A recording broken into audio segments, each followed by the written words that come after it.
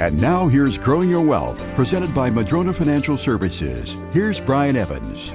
The question I often get is, when should I start adjusting my investment retirement portfolio? And there's a lot of answers I could give on that one. Certainly, as I say on this, the best time to plan is today. We can't affect the past, and don't try not to beat yourself up if you haven't done any planning. Today's the only day that's in your control, so let's take a look at today and see if we can start planning today for your future. I think it's so important too, because so many people I talk to, they'll come to me and they haven't done any planning. They're maybe 60 years old, and they go, I just didn't understand about those Roths. I could have been putting that money in there and all this would be tax-free. I'm like, yeah. Or I didn't understand I could do these different things. I just relied on advice from my friends or my coworkers or whatever, and maybe it wasn't the best advice. So start planning as soon as you can and get the type of investments that you need for the long haul in there. Another thing I often run into is people come to me, well, I'm retiring. I guess I got to put all my money into